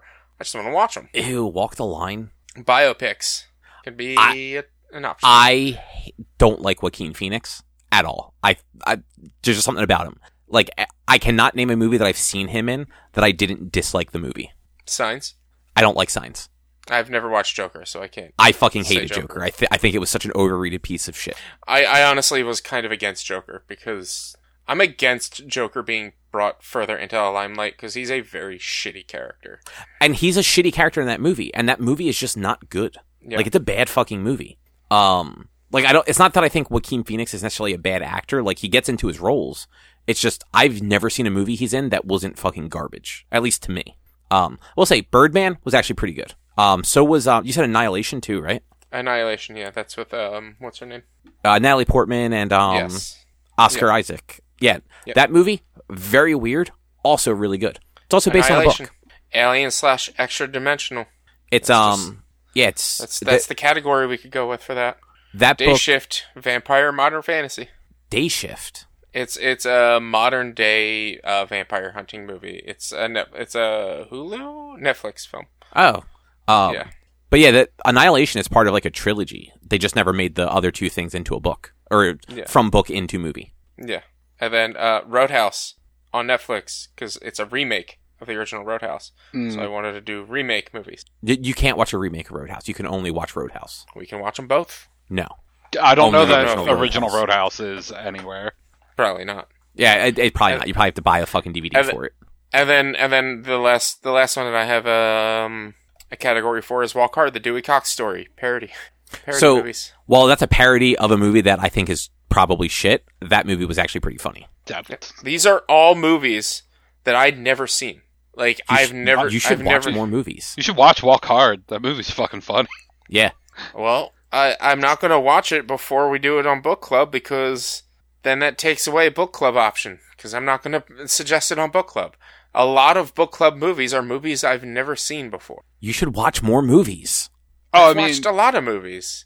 It's just, look, things like Walk Hard and Walk the Line, like, those came out and you all saw them without me. Like, you guys all saw them. I might have been at work or whatever. I didn't have anybody to go see them with, so I just didn't go see them. Like, I never saw Walk the Line because Walk the Line might have been. I was still like early teens, and I just didn't have any interest in it. But now I'm like, you know what? I'm kind of interested in it. I just don't care about Johnny Cash that much. Yeah, I mean that too. Like, I understand he was like prolific and all, but like, it just never did it for me. I mean, I only know like one or two. I really only know one song from Johnny Cash. What song? So it's isn't the song "Walk the Line"? Isn't that the? Or I don't know. How does it go? Ring of Fire is one. There song. you go. There you go. Is. You got one. I was hoping gonna... you were going to say "Hurt." Yeah, I was going to be really mad at you if you said "Hurt." I'm just going to let you know. I don't know that song. Yeah, it's a cover of a Nine Inch Nails song. Yeah, he won a Grammy for a cover song. Hold on. I have to send you guys a link. And arguably, not even arguably, the fucking Nine Inch Nails version of "Hurt" significantly fucking better. He only won. I understand why he won it. Like, he was very old. He had just lost his wife. It hit an emotional resonance with the people voting. I get it, but no, fucking Nine Inch Nails should have gotten the Grammy for "Hurt" in 1995 when the Downward Spiral came out. Ugh. Hasn't Trent Reznor said Johnny Cash's version is way better? Probably. I actually just like the Nine Inch Nails version better. I know Trent Reznor has, in some way, like, said he really likes Johnny Cash's version. Like, and was, and honored Johnny Cash fucking did a cover of it. Exactly, and he would have absolutely had to approve that, too. So it's it's not like, I'm mostly joking. Like, it's not like Johnny Cash just, like, took the song and won a Grammy for it without, like, any, like, approval. It's just more of a, man, why didn't Nine Inch Nails get any credit for this? I mean, fair. Because I think that was part of the thing, too. It's like, every time he won something or people talked about it, it was always "Hurt" by Johnny Cash. It's like, well, he just sang it. Like, the song and all of that it was written by Trent Reznor, guys. At least put a little cliff note at the bottom. But we've been talking about all this stuff for a while now.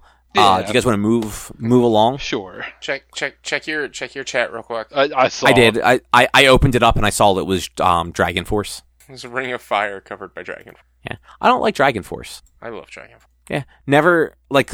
I mean, everyone kind of listened to Through the Fire and Flames a whole bunch for like that 1 year, but like I never really got into any of their other music. They never really clicked with me. They're talented, don't get me wrong. Just never clicked. But in 2 weeks, at least Drew and I will have finished business.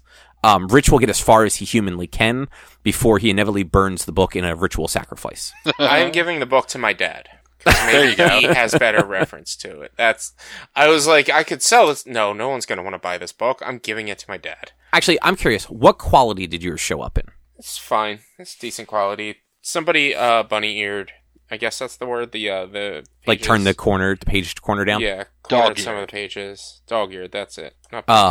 And stuff like that. Like the under the lower the bottom of the pages. Some of them are a little tarnished, but it came in solid quality. How's the dust jacket? I mean, right now it's a little flattened because I took it off and put it off to the side because I hate reading books with the jackets on them. I use the jacket as a bookmark. I can't hold a book with the jacket on it. I have to take it off. Like it slides around too much. It's something that I can fidget with, and so I can't do it. But it's not torn or anything? No, it's fine. Yeah, mine, I bought like the same one as you, like the same like used one. My fucking dust jacket's all like torn and in kind of shit condition. I'm like, man, this said good quality. This is like okay quality. Do you want my dust jacket? No, it's not that big of a deal. It was just more of a like, man, the fuck Amazon. But yeah, so we'll be finishing this up and then we'll pick something else. Maybe the actor strike will be done by then. And we'll go back to movies. It'll be my choice for a book. No, you picked Jurassic Park. No, you picked Jurassic Park. No, I said, do you want to read Jurassic Park since you had it already? Yeah, you picked it. What? You picked Jurassic Park, and Drew picked this book. See, I wasn't looking at Jurassic Park. Like, I picked it because this was your turn to pick. Like, I only said Jurassic Park because you had mentioned it a bunch of times. Cobb, it wasn't my turn to pick either. I had just picked the last movie. No, we just watched Renfield before this. Looking at the thing. We watched Boss Level, which was my pick, and then it became your pick, and you picked the doing music. Okay, yeah. And we did the 3 musics. I was last with the music, and then you picked Let's Do Books, do you want to read Jurassic Park? And I already had it, and I said, yes, let's read Jurassic Park. You picked Jurassic Park. So, to be fair, I don't mind. It's not a big deal. Because I don't actually have a book that, like, I think you guys would want to read, because half of what I'm reading right now are the middle of a series. And frankly, they're very long books, and I think you would both try to kill me. But I was literally just like, you've mentioned wanting to read Jurassic Park like 4 times. If we're going to do a book, do you want to just read the book you've mentioned a bunch of times? That's the entirety of how I thought about it. So I've just been associating it with your pick this whole time. No, I associated it with your pick because it was your turn to pick. Picked for you is what happened. Yeah, like, and it's not so much that I picked for you. It was just more of a, hey, you've mentioned wanting to do this. Like this was this was the thing you mentioned when you said, do you want to do books like a few weeks ago? Like, do you want to just do that? Like that was just kind of like where my head went. Classic misunderstand. Yeah, and like again, like it is super not a big deal, because like I was even thinking the other day, I'm like, I have no fucking clue what book I would pick if we still had to pick books, because like I have a bunch of stuff that like I'm kind of like reading in different stages, but I just don't think it's stuff that like either of you guys would like. You're not going to be able to get it cheaply or free for the most part, and a lot of things are like the middle of series, or like they're digital only because they're like Kindle Unlimited published stuff. So, and like both of you guys don't like reading digital stuff, so I'm like, man, what the fuck would I have either of them read? Jesus. I mean, if I had I've been thinking of trying an e-reader to see how I would like finding like an e-reader. Dude, it is wild. So reading Finished Business. This will be the last thing before we move on. Reading Finished Business as an actual fucking book takes me about double the time it takes me to read the same amount of pages on like a digital thing, and I don't know why. Like it makes no sense. I don't understand it. But like these chapters have been about 20 pages, and it ends up taking me 20 to 30 minutes a chapter.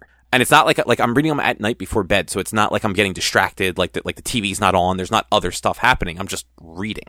But like I pull out my Kindle or my phone or my tablet and I like bring up like an ebook on there and read it, and I'm reading like 20 or 30 pages in like 15 minutes, like 10, 15 minutes. I'm like, why do paper books just not fucking like go as quick? I don't get it. I don't know. It's weird. Anyway, Rich. Ha.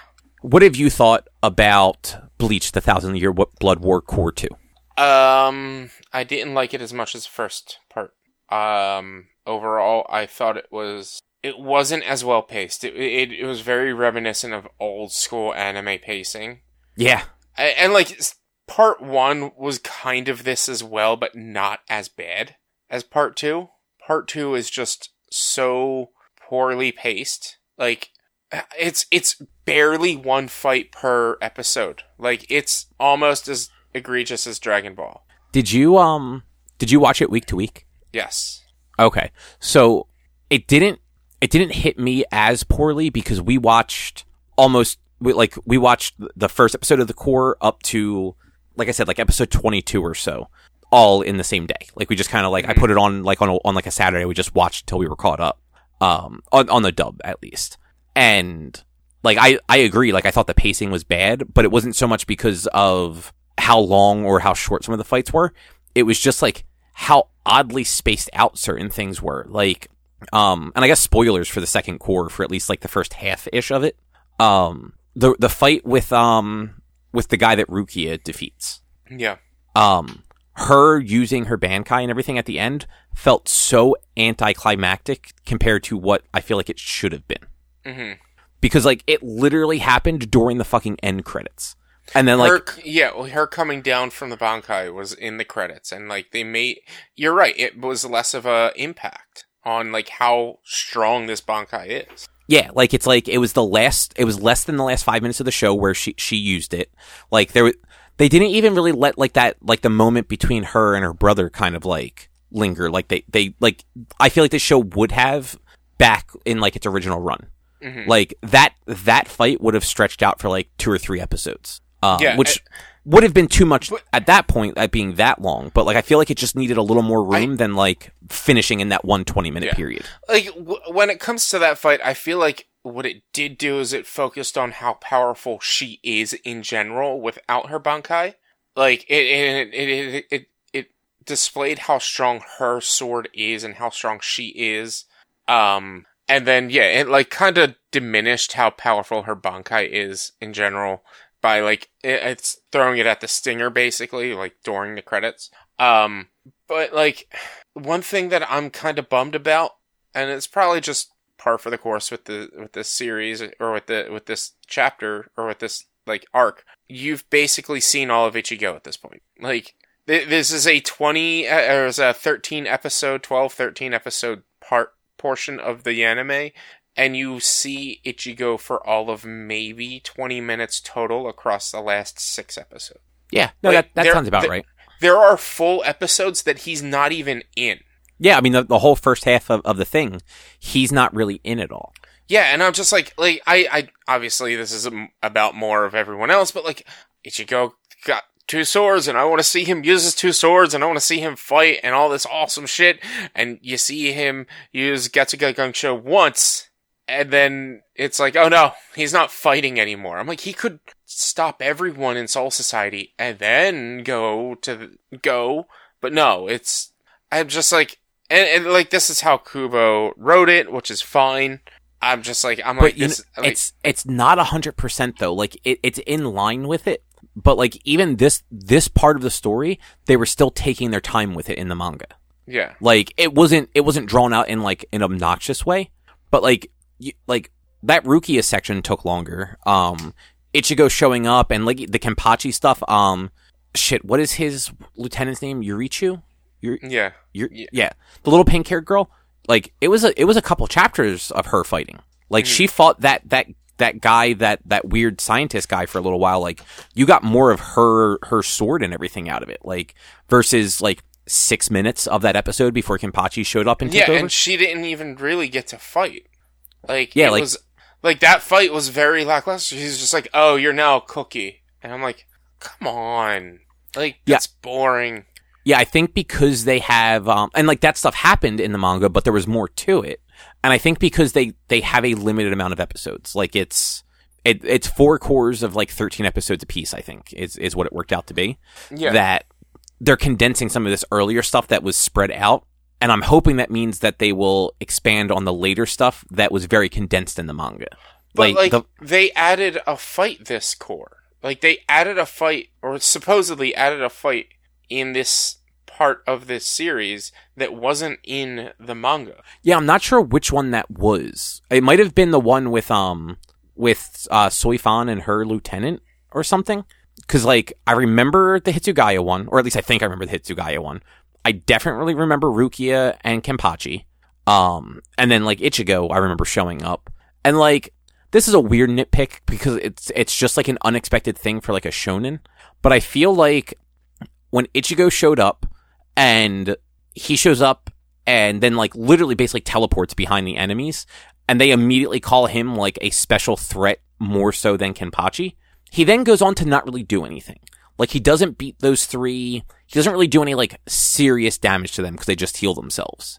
Mm-hmm. I feel like you should have set the bar with how strong he is now by having him take those 3 out very easily. Yeah. Then have all the other ones show up and have that be the point where the other Soul Reapers show up to be like, hey, go after the boss. We have this part of it. Mm-hmm. But instead they like have him kind of just start getting like tossed around by a group of people before everyone else shows up. I'm like, you haven't seen him in like 7 episodes. You end the previous section basically alluding to him being the strongest. There's even, I think it's the first episode of this core where, the Flower Coat captain, who I always forget his name, goes to the real world to basically tell his friends, like, hey, Ichigo might not be able to come back because he might be too strong. Yeah. If that happens, here are some passes so that you can come see him. Yeah. And then, like, he shows up and, like, it's not that he's not strong, it's just they don't show him being that strong. Yeah, and it's like, I'm sure they're saving it for the end fights and things like that. The fight between him and Ishida, but like I want to see more of Ichigo. That's what I watched this for. Like he's the main character. Look back to the original Soul Society arc. Ichigo kind of gets fucking beat to shit all throughout Soul Society.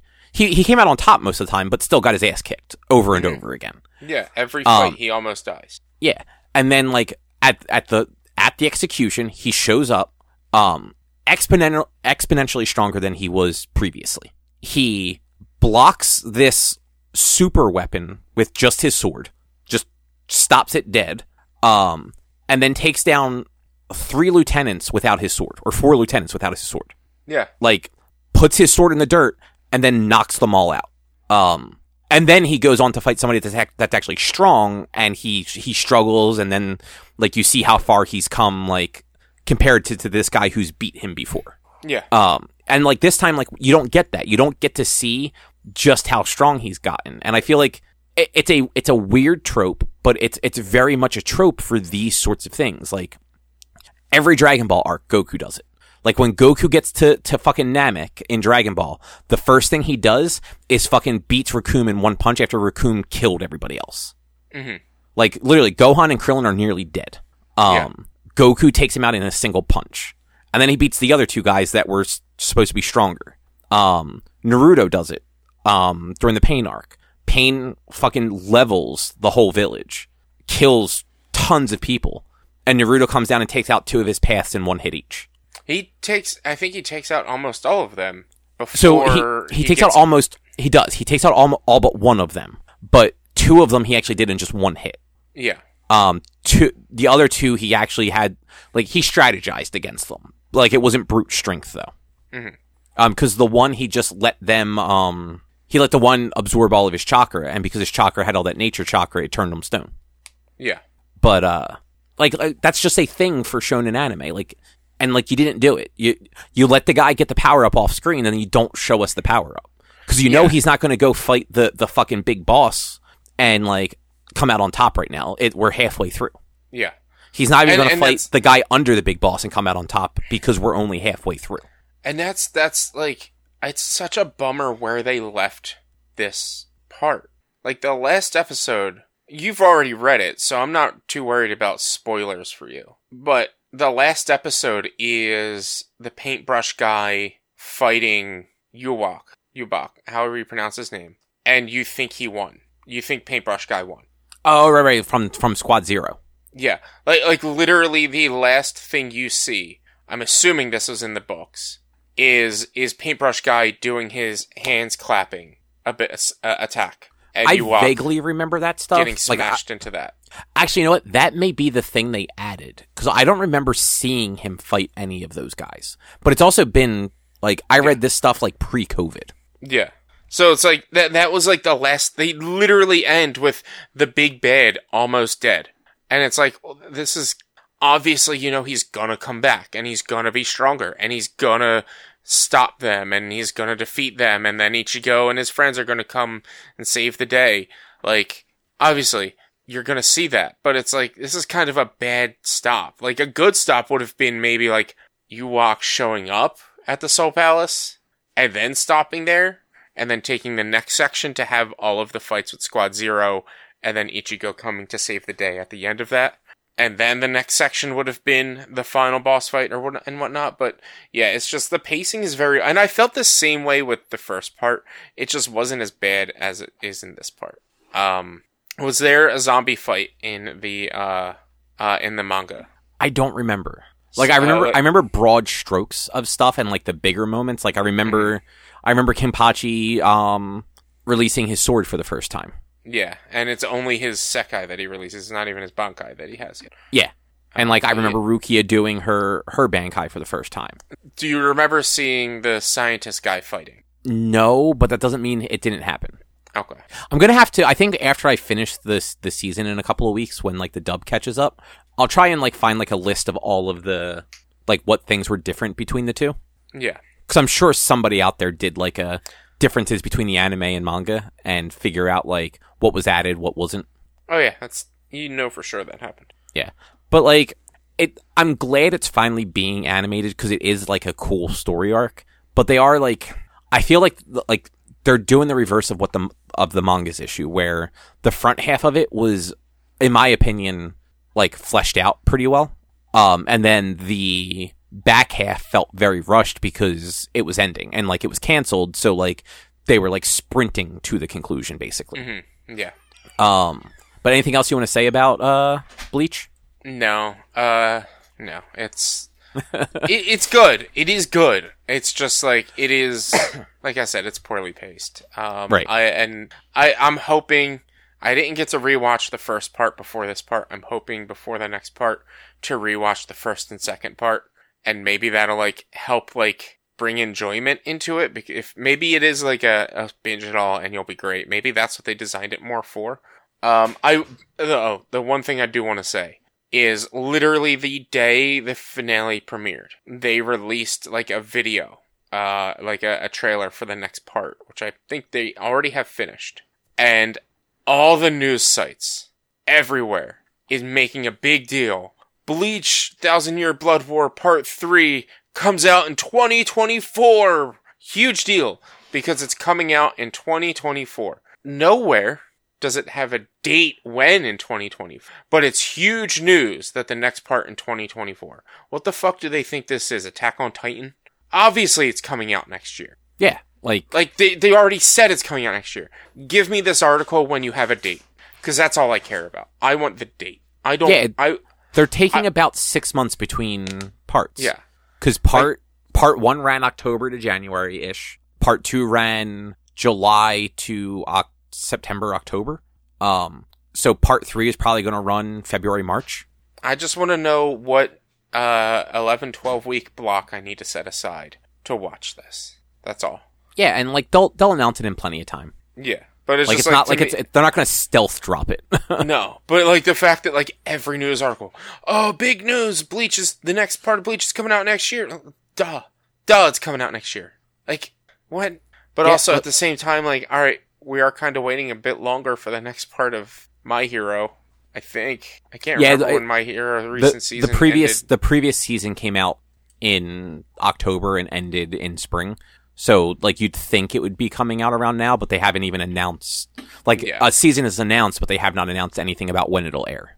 Yeah, so.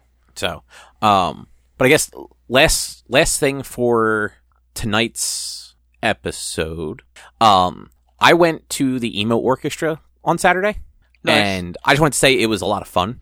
And Drew, if you can somehow do it, highly recommend going to the one in AC. When is it? This Saturday. I can't. Okay. It's very short notice, and I felt like maybe you said you had something going on. Yep. But if it ever comes around again, highly recommend going. Rich, you too. Like I realize, like, for you, like 3 days notice is just not enough time. Mm-hmm. But like if they do it again next year or something like that, I highly recommend like checking it out. It's really well done. It's basically like it was 16 covers. Well, it was a 16 song set. They had an like a 15-minute intermission. The orchestra played every song with them. And all but 3 songs were covers, and they were all like, they're the covers you would mostly know. Like, it wasn't any deep cuts from any bands. Like, the deepest cut might have been the Death Cab for Cutie song they played. But they did like, sorry, somebody was going to say that's arguably not a deep cut, especially in the emo world. Like, Death Cab is one of the biggest emo artists. No, I know, but that's what I mean. Like, that's how, like, just, known, like, mm-hmm. I just brought up the set list. They did Ocean Avenue, Sugar We're Going Down, The Middle, Make Damn Sure, I Will Follow You Into the Dark, Until the Day I Die, Welcome to the Black Parade, Adam Song, The Taste of Ink, Misery Business, Miss Murder, Hey There Delilah. Like, even if you don't know the names of the songs, they're the songs where, like, when they start singing them, you're like, oh yeah, fucking this song. Mm. And like for Black Parade, they actually it was just the orchestra. So the orchestra came out after intermission, and they played the Black Parade. So it was them playing and just everyone in the crowd singing every word. Oh, that's cool. Yeah. So that was really cool. Like, when they initially started playing, the conductor actually was turned around facing the audience and like conducting them, which was neat. And then for Misery Business, they're actually bringing up local singers to sing the songs. Oh, cool. So like, yeah, so like JT left the stage, and they brought like a girl that's local that I guess they're doing stuff on social media where people can submit videos of them singing, and they're picking one for like each show to like come out and sing with them. And like the girl fucking nailed Misery Business. Nice. Yeah, but it was neat because they weren't just going like song. They were like telling little like anecdotes about the songs, whether it was like their relationships with the bands and like why they pick those songs for the set list, or like what that song maybe meant to like the scene or to fans of that band and stuff like that. Okay. So like there was a little bit more to it. And like it was a fairly short one. Like there's no opener, so like it started at 8 and we were home by like 10:40. Cool. And it was at the Keswick, so we had like an hour drive home anyway. But yeah, it was a very cool experience, and it was nice to be at a concert where you sat down. Mm-hmm. Because those Keswick seats are weird, but they're not uncomfortable. Mm-hmm. But the other reason I wanted to mention this is because there's another orchestra thing coming up. They announced the other day that Stardew Valley is going to have a concert like tour, and I thought that was kind of neat. Yeah. It's going to have a chamber orchestra playing music curated by the creator of Stardew, Concerned Ape. And cool. I don't know, like I know Stardew's popular. I didn't realize it was that popular. Because like you see those like orchestra tours for like Final Fantasy music or Legend of Zelda or Kingdom Hearts, but like to see like this game that was made by just one dude, is having like a worldwide tour, because it's not just in the U.S. Playing music from this indie game that like made millions of dollars, but still like indie game is like pretty fucking cool. Mm-hmm. And like I honestly, because Erica likes Stardew so much, we're probably going to try and get tickets. It's actually at the Kimmel Center in February, in Philly at least. So yeah, I saw you write that, and I looked it up. I might be trying to go to that with someone. Yeah, I'm going to try and grab tickets on Friday. I will let you know how much they are. Mm-hmm. Just in case you don't like get a chance to check. I have I'm remote Friday morning, and I have a calendar reminder to check it at 10 o'clock. Yeah. But yeah. I've been talking to someone, but they live quite far away, so I just asked them, hey, hoping that we actually are still talking in February, do you want to go on a date? So we'll see if that works. You plan that shit well in advance. Yeah. And it goes on sale Friday the 13th, which means the servers are going to be down and everything's going to be broken. Oh, man. This has nothing to do with any of this, but you guys just might find it, like, ironic, let's say. So today was, like, the day that most schools did PSAT testing for, like, sophomores and juniors. Okay. It is also apparently the first year that they are requiring them to be done digitally, like, online through, like, a website. Guess what didn't fucking work today? The website for PSAT. Wait, so just the PSATs are done digitally? Are the SATs still done in person? Do you know? Because, I mean, you can really cheat on that if it's done at home. So it has to be done at school. Okay. Yeah, so no, like, they're not doing it, like, at home or anything like that. Like, they have to report to a class. I mean, schools nowadays, they're all, like, they all have laptops. Like, literally, like, the school that I go to, on Wednesdays, from elementary school, from kindergarten, they are assigned a Chromebook up through middle school, and then once they get to high school, they're expected to bring their own laptops, and most of them just have MacBooks. So like they're all on computers doing their work all day. Like all their stuff is submitted, like papers are submitted via Google Docs. Like there are portals they go to submit other homework assignments and stuff like that. But like there is like a testing website that is for this thing. And it just didn't fucking work today. Apparently they decided that they had to do some server maintenance first thing this morning, and it just didn't get done quick enough. It's like, why the fuck would you do it the morning of? That means your shit wasn't working, and you were scrambling to try and get it up. Seriously. But the director of IT there, he had to call 3 different numbers before he got like somebody that could actually tell him that like it's just a major issue. And like their what's it called? Their like recommendation on the tech support line for this thing was have them just refresh the page a bunch and see if it works. If that doesn't do it, reschedule. And like that school has like it's a small well, it's not small, but it's a private school, and it's all girls. So like their classes are not huge. Like their graduating classes are like under 100 students usually. So like having like 100-ish students having to like refresh a page, not a big deal. But if you're like a larger school with, you know, like 500, 600, 700 kids in a graduating class, and you have 2 grade levels doing this, like there's no fucking way that you're going to have that many, you're going to be able to coordinate that many kids refreshing this page until it works and being able to start like at the same time. Mm-hmm. Like it was insane. But like, yeah, like just maintenance the morning of the testing when like you had to sign up for this test. So they knew what sort of user load they'd have. So they should have been able to have all this stuff like ready to go well in advance. But instead they just waited till like the last minute and fucked everything. And that's technology. It's like when Diablo launches. But yeah, that's probably a show unless you guys have anything else. Nope. Yeah, that's about it. All right. Well, in that case, if you would like to find any more of our content, you can head over to www.one-quest.com.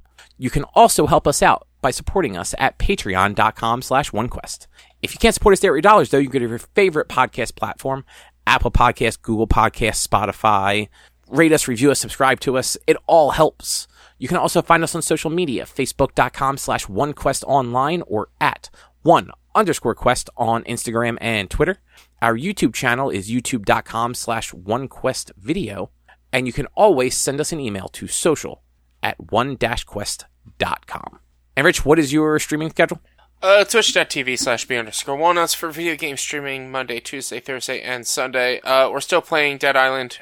We moved to playing Left 4 Dead 2 because apparently everything in Left 4 Dead 1 is in Left 4 Dead 2, even all the levels and shit. So, Left 4 Dead 2 is just a mechanically much better game, so we're just all playing Left 4 Dead 2 now. On Tuesdays, and still Sea of Thieves, or, maybe some Dead by Daylight. However, I haven't picked which date yet, either the 20th or the 21st, we are doing a late night stream, probably starting around 9-ish, and I'll be playing a spooky game called either Phasmophobia or Demonologist, whichever one I can get more people to play. It's like one of those ghost hunting games. It's supposed to be really scary. I'm going to have all the lights off, and I'm going to be spooked because you guys got 30,000 points in the Channel Point Challenge. I was about to ask if you hit that, because I jumped on your stream the other day and I saw that it was pretty high, and I dumped as many of the channel points as I had into it. It was like 1,300. I would have reacted if I had seen that. I didn't see that because you were probably doing it when I was playing Dead Island on Sunday or Monday, and that sounds right. I had my chat covered up because Dead Island is so broken that I cannot leave the game screen and go into a different screen on my second monitor without crashing the game and potentially my entire machine. Oh, that's a bad time. It is so broken. It is so buggy. So, like, if I'm trying to lurk on somebody and whatnot, I have to have all my lurks set up. I have to make sure that I go into the game before stream to set up the game viewing in, like, this, in OBS. I have to make sure it's all set up before playing. Because if I try to go out of the game like Alt-Tab or anything else, it runs a risk of it bricking my system. That's wild. I don't know why. And there's no borderless windowed mode for this, which sometimes allows that, like, makes it so that you can actually exit the window better and easier. There's no borderless windowed. It's just either windowed mode or full screen, and the windowed mode, I can't actually full screen it in windowed mode, so it's just, I have to deal with this way. So, if I might have missed you contributing, but I think we got it, what day? Today's the 11th? We might have gotten it yesterday. Nice. But no, we got it Monday, I think. We got it Monday, less than 10 days, I remember. So I should have made it worth more, maybe 50,000 points. So if you don't get a big enough group to play one of these, would you play like Amnesia or something like that alone? I mean, I could. It depends. I've got all the Amnesias, but I only need like 2 or 3 people to play these ghost hunting games. They're supposed to be really scary, from what I hear. So like, I've seen Phasmophobia get played. I don't think it seems all that scary. Neither do I, but like, I'm not immersed in it. I'm just always torturing the streamer who's in it. So, like, there might be things where, like, I might have also sound alerts that you can play to, like, try to scare me and whatnot. But, yeah, it's going to be a fun time. Probably the 20th or 21st. I'll let you guys know for sure next week when I figure out what day. Good job. And then I will, I'm going to New York Comic Con Saturday and Sunday. So next week I'll have some stuff to talk about. Nice. Yeah. But other than that, we will be back next week with something else to talk about. Thanks for listening. Bye. Bye. See yas.